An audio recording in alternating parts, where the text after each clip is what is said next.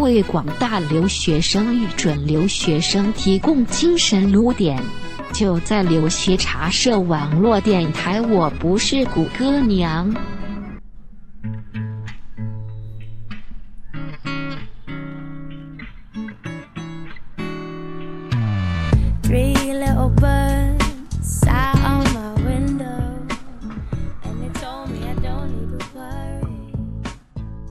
欢迎大家收听这第2期的留学茶社广播电台啊，我是老马我是沈少年，我是正太。其实我们这边还有个人，但是呢，是这样的，我们本来这个节目呢，一开始是说在晚上10点播嘛，但其实这个节目还是延后了1个多小时。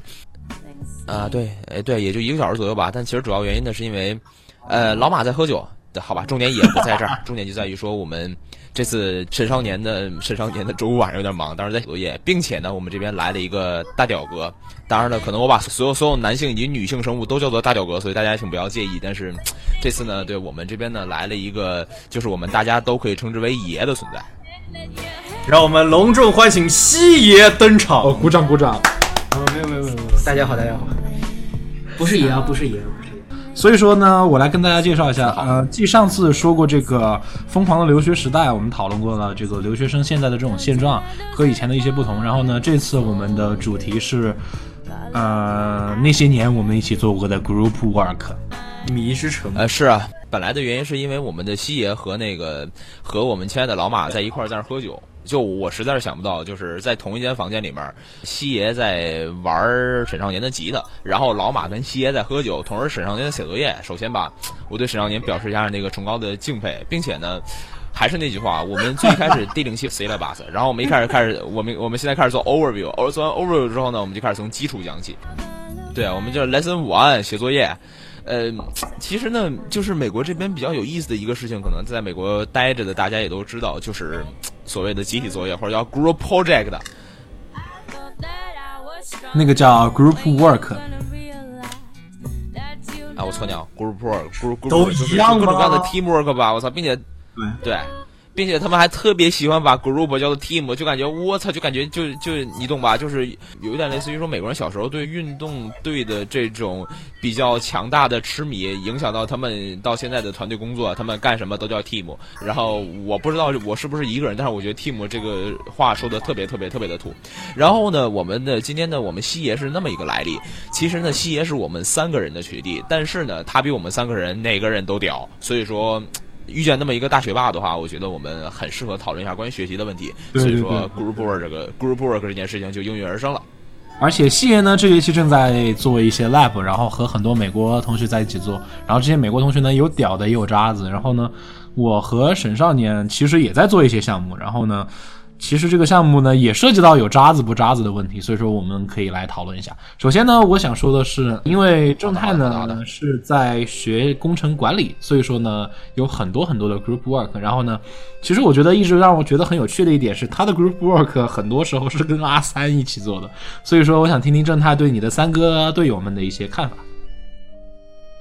No, we're not talking about group work now.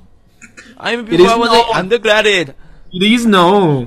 No, when I was in undergraduate, I was working in laboratories with the professors and doctoral students. 就是这么讲吧，就是说在我之前还和老马这帮人在一起的时候，还有在我还能作为他们的学长的时候呢，我当时在实验室里干活，我4年在实验室里干了2年多。然后当时呢，主要就其实是和 PhD 一样的，但是因为他们不给本科生钱，所以他们也不会就是像虐待 PhD 一样来虐待本科生，所以说呢，就是过得还可以，但是就和 PhD 一样被使唤，或者说有时候其实就是做 PhD 的这种感觉，就是很正常的这种科研工作的这种感觉。然后呢，到了这边之后呢，就每天和我们的印度兄弟们斗智斗勇，在各种 project 里面叫什么摸爬滚打，各种沉浮。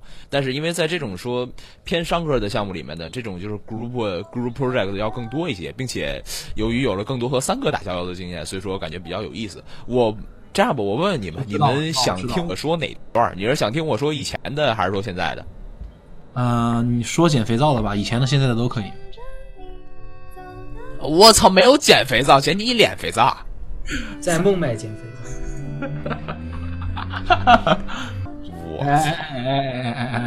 皂。好吧，你就说一说现在的吧。其实我觉得现在你的 project 就是说你的 team project 应该更专业一些。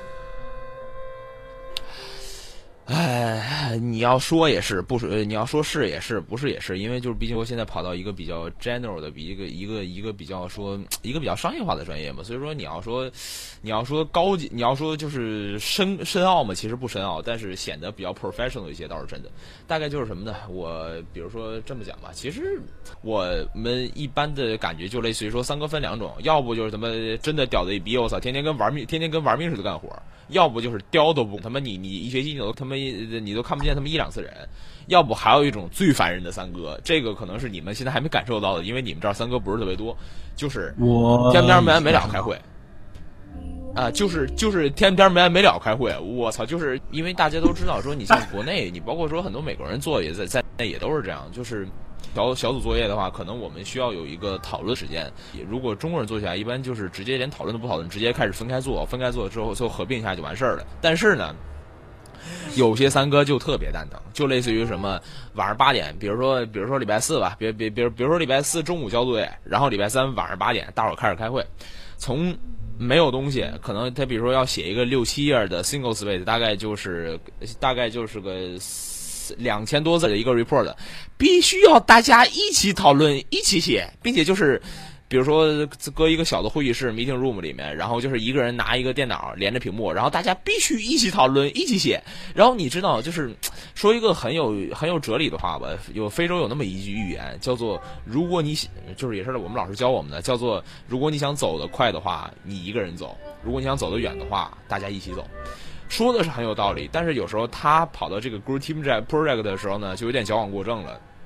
就是大家一定要一起做，每句话大家都要一起商量，这样的一个结果就在于说，如果说每个人都发表自己的意见的话，反正我见过这样的 project， 这样开个小组会的话，一般从8点开到个2-3点是没什么问题的，并且不见得能写完。对，减肥皂总是要一起减的。我操，并没有减肥皂，我操，印度别这样，那个我还真不知道印度的肥皂是什么口味的，咖喱味的呗，咖喱味的呗。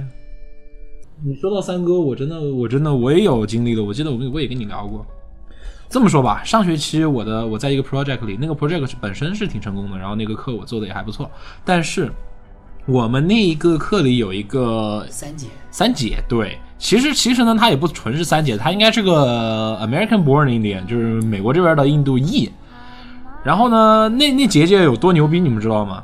就是在感恩节啊，我们看感恩节之后的那个星期一啊，就一般感恩节放到星期天嘛，然后星期一开学，星期一早上8点钟有一个 due， 有一个作业要交，那个作业呢是做一张海报，我们做关于我们项目的海报。然后呢，这个姐姐在开会的时候呢，主动说 I'm going to do the poster, don't worry。然后她说她要做那个 poster， 我们说没问题，那就你做吧。好，到了星期天的下午4点钟，我给她发短信。然后问说你这个海报做了吗？姐姐不回我短信，我跟她打了4个还是5个电话，姐姐不回我。然后呢，我跟我组里的另外的组员商量了，然后决定说要不我把它做了吧。然后我做完了以后，在晚上10点钟终于把它交掉了。然后这姐姐11点钟跟我打电话过来了。打电话过来以后呢，我还以为她会跟我说一个 I'm sorry 或者怎样，就至少你表示一下抱歉吧，说你对这个 project 没有做，对吧？可是呢，对啊，最屌的是这个姐姐打电话过来是问我说明天是不是有一个作业要交，而且这个作业不是 group 的作业，是另外一个作业。然后一个字都没有提到说这个 poster 他忘做了，然后他 feel sorry。我真的觉得让人觉得很，我不知道该怎么说。哎呀，就是我们这种说遇见令人心寒的队友，其实还是就是感觉说混着早晚都会见到，是不是？是，但是呢，我的意思就是说，我总觉得在这么一个 project 之后，我再也不想跟任何的三哥三姐有什么交道了。有些时候不是你想没有交到就没有交到的。你像如果说你跑到一个专业1/3得多，你40%都是三哥的一个专业里面，那你不打交道还是不行的。当然了，那个我们还是不要黑。那是因为正太你比较屌，你去了一个满街都是三哥的地方，那是你比较屌。我好绝望啊！屌，我们这个地方都已经绝望到什么？都已经绝望到什么？有天就是我手机上收到一个虽然是本地的号，但是不认识，然后我一接电话就是一个3姐，就是有人给我打电话打错了，都能是印度人给我打电话打错了，就已经绝望到这种程度了。你们学校够绝望的。啊！我操，我们这一代都挺绝望的，但是我就说，其实什么呢？我就说，因为反正我个人来讲，最刻骨铭心的一个事情不是跟三哥共事，跟三哥共事其实我就觉得还好了。有些三哥，我还是见过比较牛逼的、比较厉害的，就是这种说比较能干的三哥的。因为你知道，三哥开起来挂还是比较就完全是开挂，不能用别的词来形容的。完全不干事儿的三哥呢，最多也就是不理他了而已。但是呢，其实我不知道你们有没有遇见过，反正我是遇见过比这种事情更极品的人。所以说我就说我们不要搞 stereotype， 我们不要搞地图炮。对，你说更极品的 ，please be specified， 请详细阐述。be specific 农民 ，Yeah， 好吧。Yeah， she has better English than me. Than all of us. I know, I know, of course. Is better English than all of us. 该你是你的专业。对，因为沈少年的专业应该会遇上很多三哥。但是我很意外的，叫什么，在我的专业课里面，怎么说，三哥的比例其实并没有那么高。我的专业反正没有什么三哥。那就好。跟三哥交流还是很痛苦的，所以正太来 please specify 一下。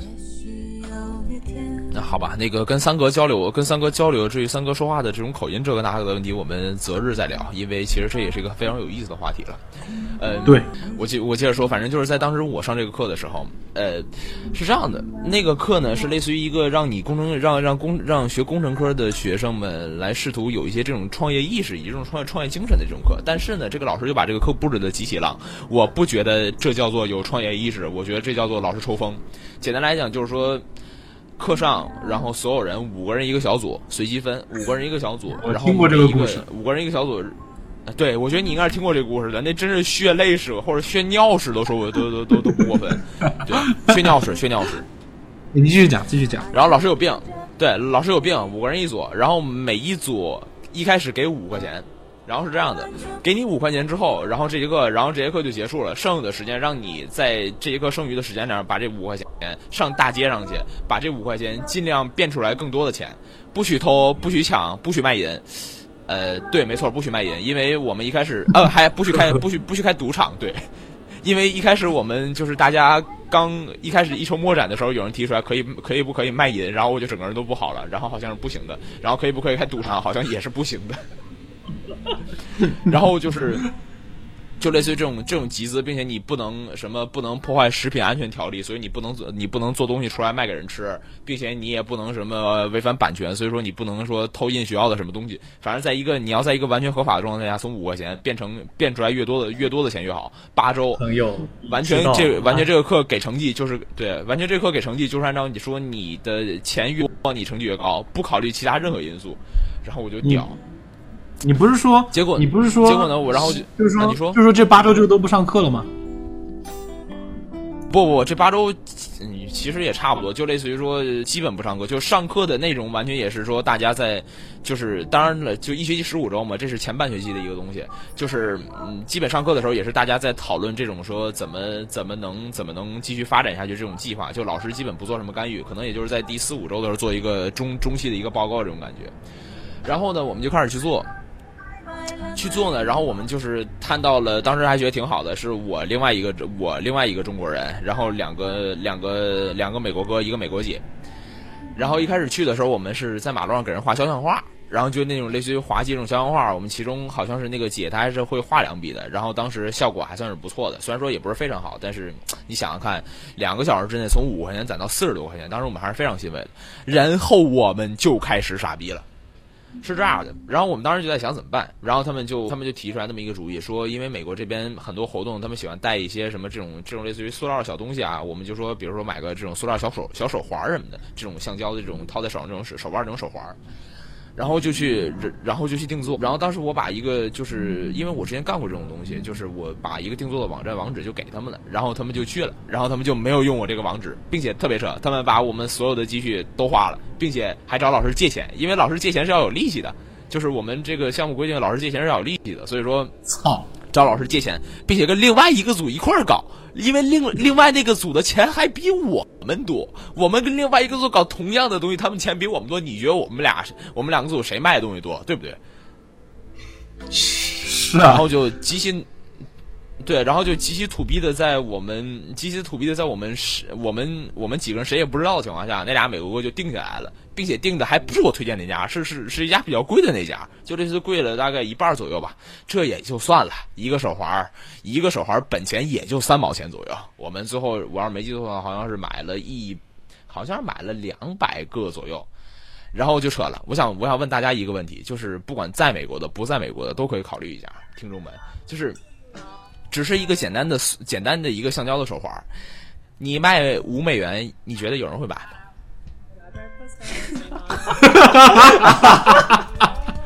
你的手环是金的，我会买，哪怕是镀金的我也买。对，我操，金不是那个手环，真的，我觉得那个手环可以丑到镀金，我也不会买了。就类似于他们在整个定做这个手环的款式的时候，也没有跟我们商量，结果出来之后直接丑哭了。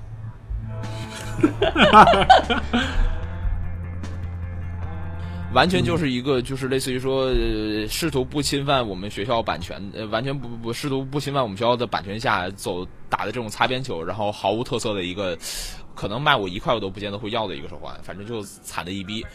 然后就去卖嘛，然后就类似于说我们比如说因为你知道就是说他们非常流行踢橄榄球嘛，就是打橄榄球了。然后就是每周六的时候每周六有主场比赛的时候，人都会来的非常的多。然后我们就在某一天主场比赛的时候去了，当时是10万多人的体育场，没有基本是座无虚席的感觉，来了大概得有9万多人。然后呢，我们在那儿站了一上午。我们每见到一个人就开始兜售，然后我们可能一上午5块钱一个，可能我们5个人卖了3个吧。能卖出去很不容易。对对对，其实应该给点鼓励，来大家掌声欢迎。我操！我操！对我当时就有一种我操！我觉得这是我们学校最差的纪念品了。我当时都为买那些人感到很扼腕叹息。然后最后就说。最后说不行嘛，说你这根本就不是个事儿，你这要卖到哪辈子去？怎么了？是，我倒是觉得你们当时不如定做卫生用品来的更直接一点，看完橄榄球大家一兴奋都用得上。对，也有特色呀。你还得想那么一个，你就算定做卫生用品，他卖5块钱一个，我知道他要说什么。猴急了嘛？我知道，对呀，真是大哥，然后我们就有一种你要那样的话，我们还不如倒点现成的去卖呢，就。然后我们就说这个事儿不行啊，然后他说然后就给我们发短信说你要不这样行吗？我就说我们要不这样行不行？我们自己定价。他说不行，5块钱以下卖都不许卖。然后我正好谁说的？那美国哥说的，5块钱以下卖都不许卖。水维迪摆出了一张金馆长脸，顺便说一句，这叫做勇气。这可以金馆长，这何止是金馆长？我当时东亚3巨头，对，就类似于说当时，如果说你真的被卷进这个事情里面之后，我都想划他车了，你知道吧？中国人民最爱用的战术，直接是上钥匙划车，谁都不知道这种，我当时都想划他车了。是搬倒车镜，倒车镜也可以，对，反正是一个理论啊。给大家补一个常识，反正西的车的倒车镜被别人整的掰下来过一次，所以说我不知道西爷你这是多大仇啊？我觉得他应该是喝酒喝多了，想找个东西扶住了以后，然后一不小心进食大了。好了，我们回到正题。所以说我听正太说，好像你说好像最后是你们一人凑了几百块钱是吧？对，然后反正最后就是简单说吧，就是说我反正最后收到了一个团体的一个比较大的订单，一次找我买100多个，但是就2.5块一个，然后我就问，打死不卖，说什么也不卖。我说最后就剩2周了，你还不卖？然后我最后我就卖了，但是大家最后都变成了这个样子，就类似于说一个比较虚报的价格来报上去，然后的话就是类似于说中间的这种差价自己掏腰包。结果我四处打听了一下，结果发现我们全班各个组全在这样。你可想而知这个老师的这个，对，你可想而知这个老师的这个项目到底有多变态，就是类似于说他们可能也是说卖产品，他们可能没有那么变态的组员吧，但就是类似于卖不出去，然后就想办法，最后这个样子。正太啊，然后正太啊最后更加可恶的就在于说啊，你说。其实我跟你提一个，我现在脑子里已经有一个想法了。如果要我的话，你说如果要我的话，我就因为你说的最后那个，我记得你跟我说过，最后你们赚到的钱老师会还给你们，对吧？是啊。所以说要我的话，我就拿300块钱给他，然后就写我在易趣上5块钱买了个相机20刀卖了，然后20刀又买了个相机50块卖了，50块买了又买了个相机100刀卖了就行了。是，我就说倒腾相机大表哥，其实当时说实话，当时我是属于没觉悟，但是说主要问题是在于这个钱最后还是你自己拿，从自己口袋里腰包里掏，对不对？最混蛋的事儿我可能没跟你说，你说最后是因为那帮组员，对，就是因为当时我就跟他们说我有个比较大单的生意，但他又说你不低于这个价不许卖，最后我就忍痛的就类似于说他们给就是等于说货款是一部分，然后我自己掏了一部分钱，然后最后他们最可恨的就在于最后在这个比赛结束分成的时候，他们在明知我掏的比较多的情况下，最后大家的钱是均分的，他们这俩人没掏钱，说白了这个课我是，你懂吧？我懂。花钱买就是等于说我就是真的是损失了一部分，真的是真金白银来搞的这个东西，所以说我当时我最后还是忍住了划他车的欲望，因为这两个人混蛋其实也不是这1天2天了，他们在别的项目上也极其混蛋，就简单就是不听人话，什么都不听。好，正太同学你稍微的缓一缓，我们继续插一个音乐啊。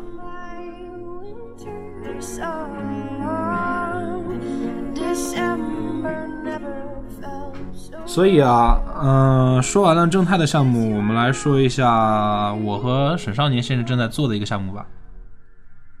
然后我们两个其实现在在做一个 international 的项目，然后是和一些匈牙利的学生有合作。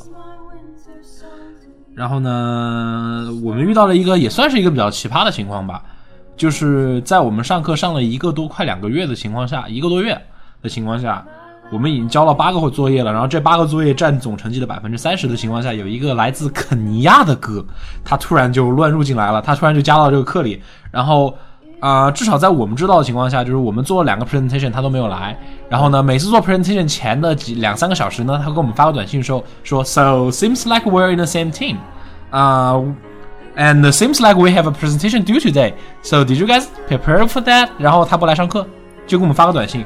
如果要我说的话，我觉得他就像是一个坐在电脑屏幕后的老板一样，然后监视着我们的一举一动，然后他不做任何事情。补充以上言论不带任何歧视意见。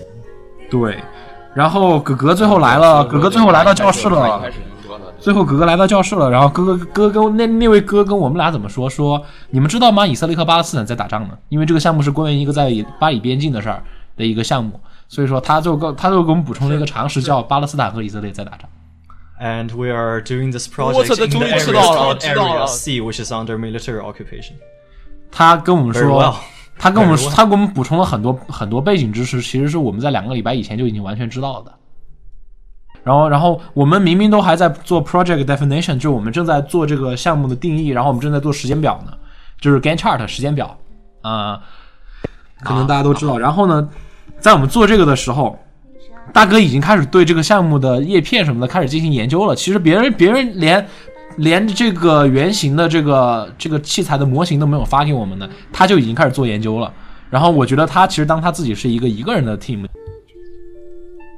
我就说那个，其实你说这个，你容易让我想起来那么一个，就是之前史独子画过那么一个东西嘛，就是你说到什么在屏幕后面的人这种感觉，就类似于什么本来以为是什么呆萌泳装萌妹子，但其实在屏幕后面是抠脚大汉，然后本来以为什么天然腹黑小萝莉，在屏幕后面是。你要黑我就直说。我现在就觉得说是，我不是黑你，我现在只是说，我觉得是不是你们也遇到一个在屏幕后面的抠脚大汉？好歹这个屏幕后面的人还算露过一次面。对，就是抠脚大黑哥。这是大屌哥，我操，真是大屌哥。所以大家知道吗？在课上遇到这么一种人，我真的是有一种就不亚于正太的那种绝望的心情，知道吗？所以其实有的时候就类似于说，我觉得，你说，我觉得他要是有车，估计你也会去划他车了。我不会去划他的车。现在我们的方法就是对他的所有的提的东西置之不理。也不是说置之不理啊，就是说很好，你继续哦，我说以后应该会用得着。对，你继续，然后我们自己做自己的。虽然这个做法也比较坏啊，说说。所以说啊，其实跟大家补充一点吧，在美国这边的这个 group work 啊，最后会有个 peer review， 就是说给你的同伴打分。其实呢，如果有这种不听话的队友，或者说比较烦的队友呢，你可以在 peer review 的时候搞死他。比如上学期那个印度妹子呢，我就给了她一个3分，因为满分是5分，我给了她个3分，并且写清楚了所有的她做的我认为不满意的事情。然后最后我想她的成绩应该也不是特别好看。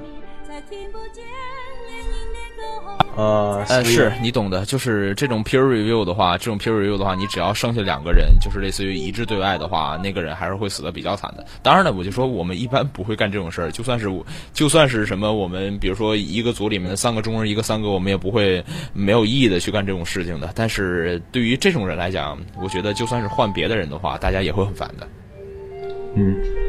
所以说其实窝里横不太好，还是互相给个好结果吧。我们一般开学时就商量好都给满分。但是你们前提建立在你们组员都比较好的情况下，如果我们这组员确实有人很差劲，如果你做了这个 team 里80%的事，他们都没做，你愿意给他们满分吗？我愿意。那就只能说我们大家你看看人家西野，这种事呢，如果你不知道比我们高级到哪里去了。对，某一天被某些小人在窝里横窜拨一下，到最后整个组就窝里斗。peer review 是期末给的。是期末给啊，问题是到最后窝里斗不是不太好吗？大家都开始互相瞎打。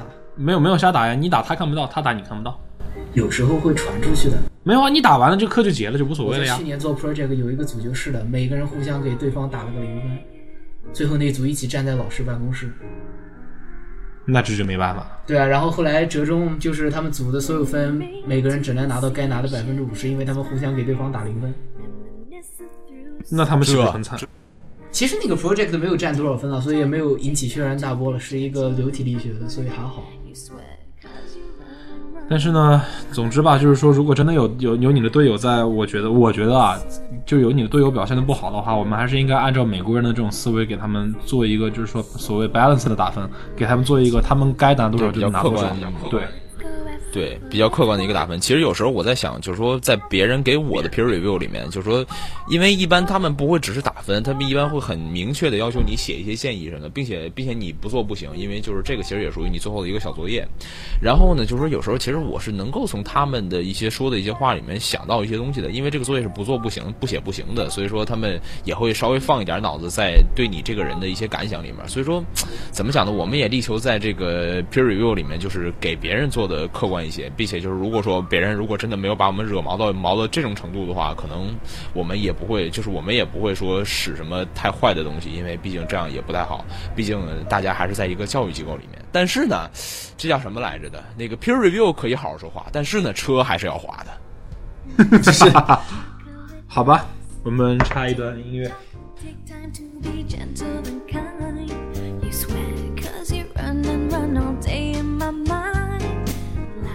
所以啊，其实到现在为止，我们的特别嘉宾还没有怎么说话，所以说西爷，你愿意介绍一下你的实验吗？听说你今天才遇到了一些让人很想划别人车的情况。这个呢，他们的车我是划不着了，因为几位爷都在回去的。对，咱能别了的讨论划别人车的问题吧？你这让听众觉得我们这帮人就属于流氓变态。划车不是流氓，划车是情绪的发泄。真正的流氓会帮别人的，这不叫流氓，就属于对第一批什么是盲流。对，我不知道你们那有没有这种话，这不叫流氓，这叫盲流。对，盲流是流浪汉。其实我的 group project 叫这个不太合适，其实我做的是 lab， 就是做的是正儿八经的实验。然后这周呢，我刚写完一个 report。我刚才为什么说划不着车呢？是因为我组里的3个组员每个人都在开车回家的路上，一个开车去纽约州，一个开车去匹兹堡，一个开车去费城，然后我就划不着他们的车，然后他们3个也没有接我电话，然后留给了我一份很奇怪的 report。就是这个 report 呢，我这次写的是 introduction part， 最后这 report 合到一起，发现 introduction part 是这个 report 里面最长的。然后我只有一个人刚把 discussion 还有什么 conclusion 之类的写完啊，这个其实不是重点了，这个重点是简单介绍一下吧。这个实验分成了3部分，我们的那个课里面呢有3个组，每个组做了一部分，然后呢，但是大家最后做 report 的时候要把别的组的数据也进行分析，然后另外2个组比较坑，我几乎把他们每个组所有人的数据都拿到了。A 组的实验数据非常的 ridiculous， 并且全部没有单位。B 组的实验数据，一个组里一共有4个人，那4个人写的实验数据每一个都不一样，太可怕了，太可怕了。然后并且也没有单位，作为一个对啊，并且也没有单位。然后不知道，可能文科生不太明白，一个理科生就看见一个没有单位的数字，我就不知道他在写的是什么。举个例啊，拿我来说吧，就是单位的危害啊。比如说我们要设计一个地基，我是土木工程嘛，我们比如要设计一个地基，那么他给的地基的宽度 b 等于多少？然后比如他写了个 b 等于36，如果他没写是36米还是36 feet， 就是说英尺，那我就觉得这东西怎么算啊？主要呢，这个问题都好办，主要是我最后跟他们沟通过以后，他们组的人给我的答复是，他们组的人也不确定当时记下来的是什么单位了。我了个擦！然后我就自己猜了。对啊，我觉得你这个事情，你其实同样的想让人滑车啊。是啊。如果我遇见这样的队友的话，我应该反正我看到这个没单位的事情，我已经阳痿了。因为作为一个在实验室干过一段年头，亏了我跟着干的全是 PhD 或者说这种比我要牛逼的人，你要真遇见这种人，我早就阳痿了。然后昨天晚上我从12点到4点，终于把他们用的是什么单位给猜出来了，基本上猜出来了，因为我觉得那个数据大概应该是那个样子的，因为他们的调整实验值有一定的局限嘛。然后可是有一个最大的问题，就是他们组的每个组员数据不一样，这个比没有单位还可恶。然后我昨天晚上在应该说今天早上在4点钟的时候，我就想用南京话骂一句后使你妈。所以其实呢，顺便补充一句啊，西爷这种人呢是高素质的人，他肯定不会去滑车的。自从呢他倒车镜被别人搬掉以后，然后花了500刀去换了个新的以后呢，他也只会去搬别人倒车镜了，干这种比较高雅的事儿。高雅的一逼，高雅的我都快哭了。其实呢，我原来在做实验的时候还是挺崇拜的人，因为他们的手脚都特别的快。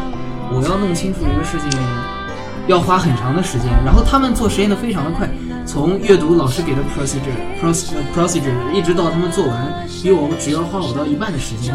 然后那次做实验的时候我就觉得很好玩，为什么 AP 2组做的如此的快，连我组里面别的美国人都觉得不正常，原来是他们的数据就没有记单位。所以说有的时候美国人还是很脑残的，特别是你真的要说的话，说到我大1的时候在上一门工业设计的课，在那门课里面我真的是遇到了我这辈子遇到过最差的队友。因为他们怎么说呢，我们4个人更像个3+1，他们把我算是孤立在外面了。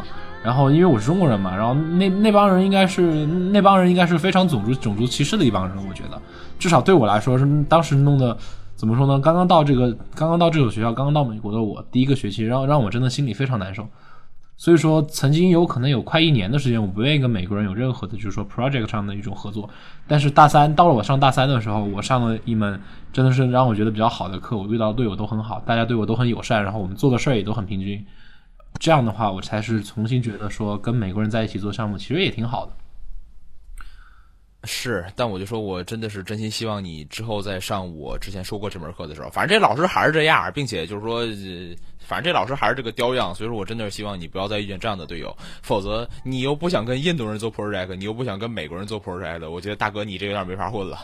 其实我觉得跟美国人做 project 蛮好的，只是说如果你遇到那种不对的人你就不太好，你知道吗？反而说到 group work， 说到我们刚才说的种族歧视啊，其实真正的白人是不歧视中国人的，在我眼里啊，白人学生不怎么歧视中国人。真正在这边歧视中国人的学生是哪种人呢？我们课上有2个人歧视中国人，当时我记得3个人应该说，一个是印度裔美国人，2一个是犹太人，第3个人叫印第安人。对，所以说就真是美国原生那种印第安人是吗？所以说大家如果遇到在 group work 里，所以说大家在怎么说呢，在 group work 里遇到这种队友呢，我建议大家小心点。是，但是我就说，如果说你们像我一样就遇到那种全是印度人的环境里面，其实也不要太慌，因为就是尤其印度来的印度人不要太慌。具体要怎么对付的话，那个请大家私敲我会好好的给你们进行一些指导的。知道，再去超市买菜，然后回家。知道，回家。大家都懂。对。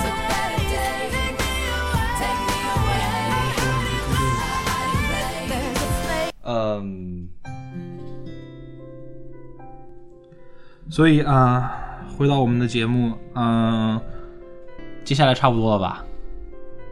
是啊。还有谁有什么要说的吗？除了正太是个女孩子以外，大家还有什么料要爆的吗？其实正太是个不，对，懂，正太是个男孩子吗？你们是不是每一集都要玩我一圈啊？是我理解归理解了，但是因为我们这次特别嘉宾是西爷，我们好歹也应该玩一下西爷，好不好？虽然他是爷，但是我们也可以玩一下，好不好？就碰巧跑到你们呀，玩过了啊，哥，知道西爷只是跑到你家来喝酒的。说看，没有，我们还是做节目啊，因为西爷他以前也表示过他很愿意做我们这个节目的特别嘉宾，所以说呢，如果有听众朋友们正在听呢，就欢迎大家，希望大家也能给西爷一点掌声，让他有一些自信，以后能更多的来我们节目里面，更多的来吐槽，更多的来客串。谢谢大家。所以是啊，你想想看，西爷跑到这种深更半夜的时候，11点半跑到他们家来喝酒弹琴，之后会发生什么事情呢？其实我也不知道，但是我建议啊，沈少年注意安全。放心。我有女朋友，所以说沈少年注意安全。我不用，你们都不用担心我，你们都没有见识过我真正的手段，所以我觉得无所谓，留个悬念好了。肉泥，呀，别，其实是个梗了啊，以后有空呢会跟大家说的。我们西爷也是我们很好的造友，所以说他应该之后会时不时的过来客串一下的，或者说只是来捡肥皂而已。你像这次其实只是来捡肥皂而已，相信我。我有女朋友了，不捡肥皂。你有女朋友吗？有。在哪儿啊？你存在我深深的脑海里。不开玩笑，我爆个料其实是手。你是存在于你身上的电脑里吧？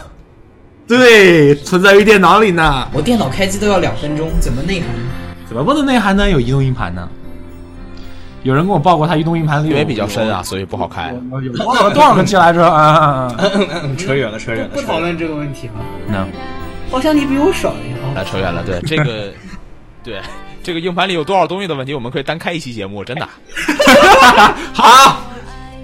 好吧，那么，并且你再说了，你们硬盘里的东西再多，你也没有我硬盘里的东西硬，你懂不懂？我懂，你都是海利顿级别的 hard。不是正太，我硬盘里的太捧了。硬盘里是自己演的哦，而且 all kinds。all kinds 啊。all kinds of 也。这个时候，听众们一句话：沉默是金。好吧，那么这期节目呢，咱们就先做到这儿吧。如果说听众朋友们有任何的建议和意见，还是像以前我说的一样，欢迎大家来我们的公共主页和我们的公共微博跟我们提。然后呢，有任何你们觉得比较好的，你们 come up 出来的一些比较好的这个 idea， 比较好的一个主题，我们可以聊的呢，也希望大家能够在公共主页和公共微博上跟我们进行一个回复，我们也会及时的对大家进行这个回复和交流啊。谢谢大家。谢谢大家。是好的，但是我也说一句，其实呢，我在微博这边呢已经收到了我们这边很有意思的听众的一些回复了，所以说呢，我觉得下一期我们就可以扯一扯。真的吗？很期待哟。要比珍珠还真。好的。肯定。为什么你看到了呢？因为你是真嗨，是吧？所以说呢，大家都是看到你去的，所以说呢，下一期肯定是会讲一讲你和听众朋友们的一些故事，对吧？你和某些听众朋友们的一些故事。我操，有点早，你相信我，以后随着听众越来越多，故事会越来越多的。我们先等到有一定爆点的时候，我们再来讲听众的故事，对不对？对，好。那么这期节目就到这儿了啊，感谢大家的收听。我是老马，我是沈少年，虽然这期好像非常的酱油。我是小西。你是西爷。对啊，并不要说小西啊，小西就感觉像是可爱的男孩子一样，可爱的男孩子就是不是谁想当就当的好不好？那个啊，我是，其实是这样的啊，我正太呢是个非常大家都知道啊。正太是个很可爱的女孩子，西爷是个很可爱的男孩子，大概就是这样。屌，好了，不，我不是女孩子。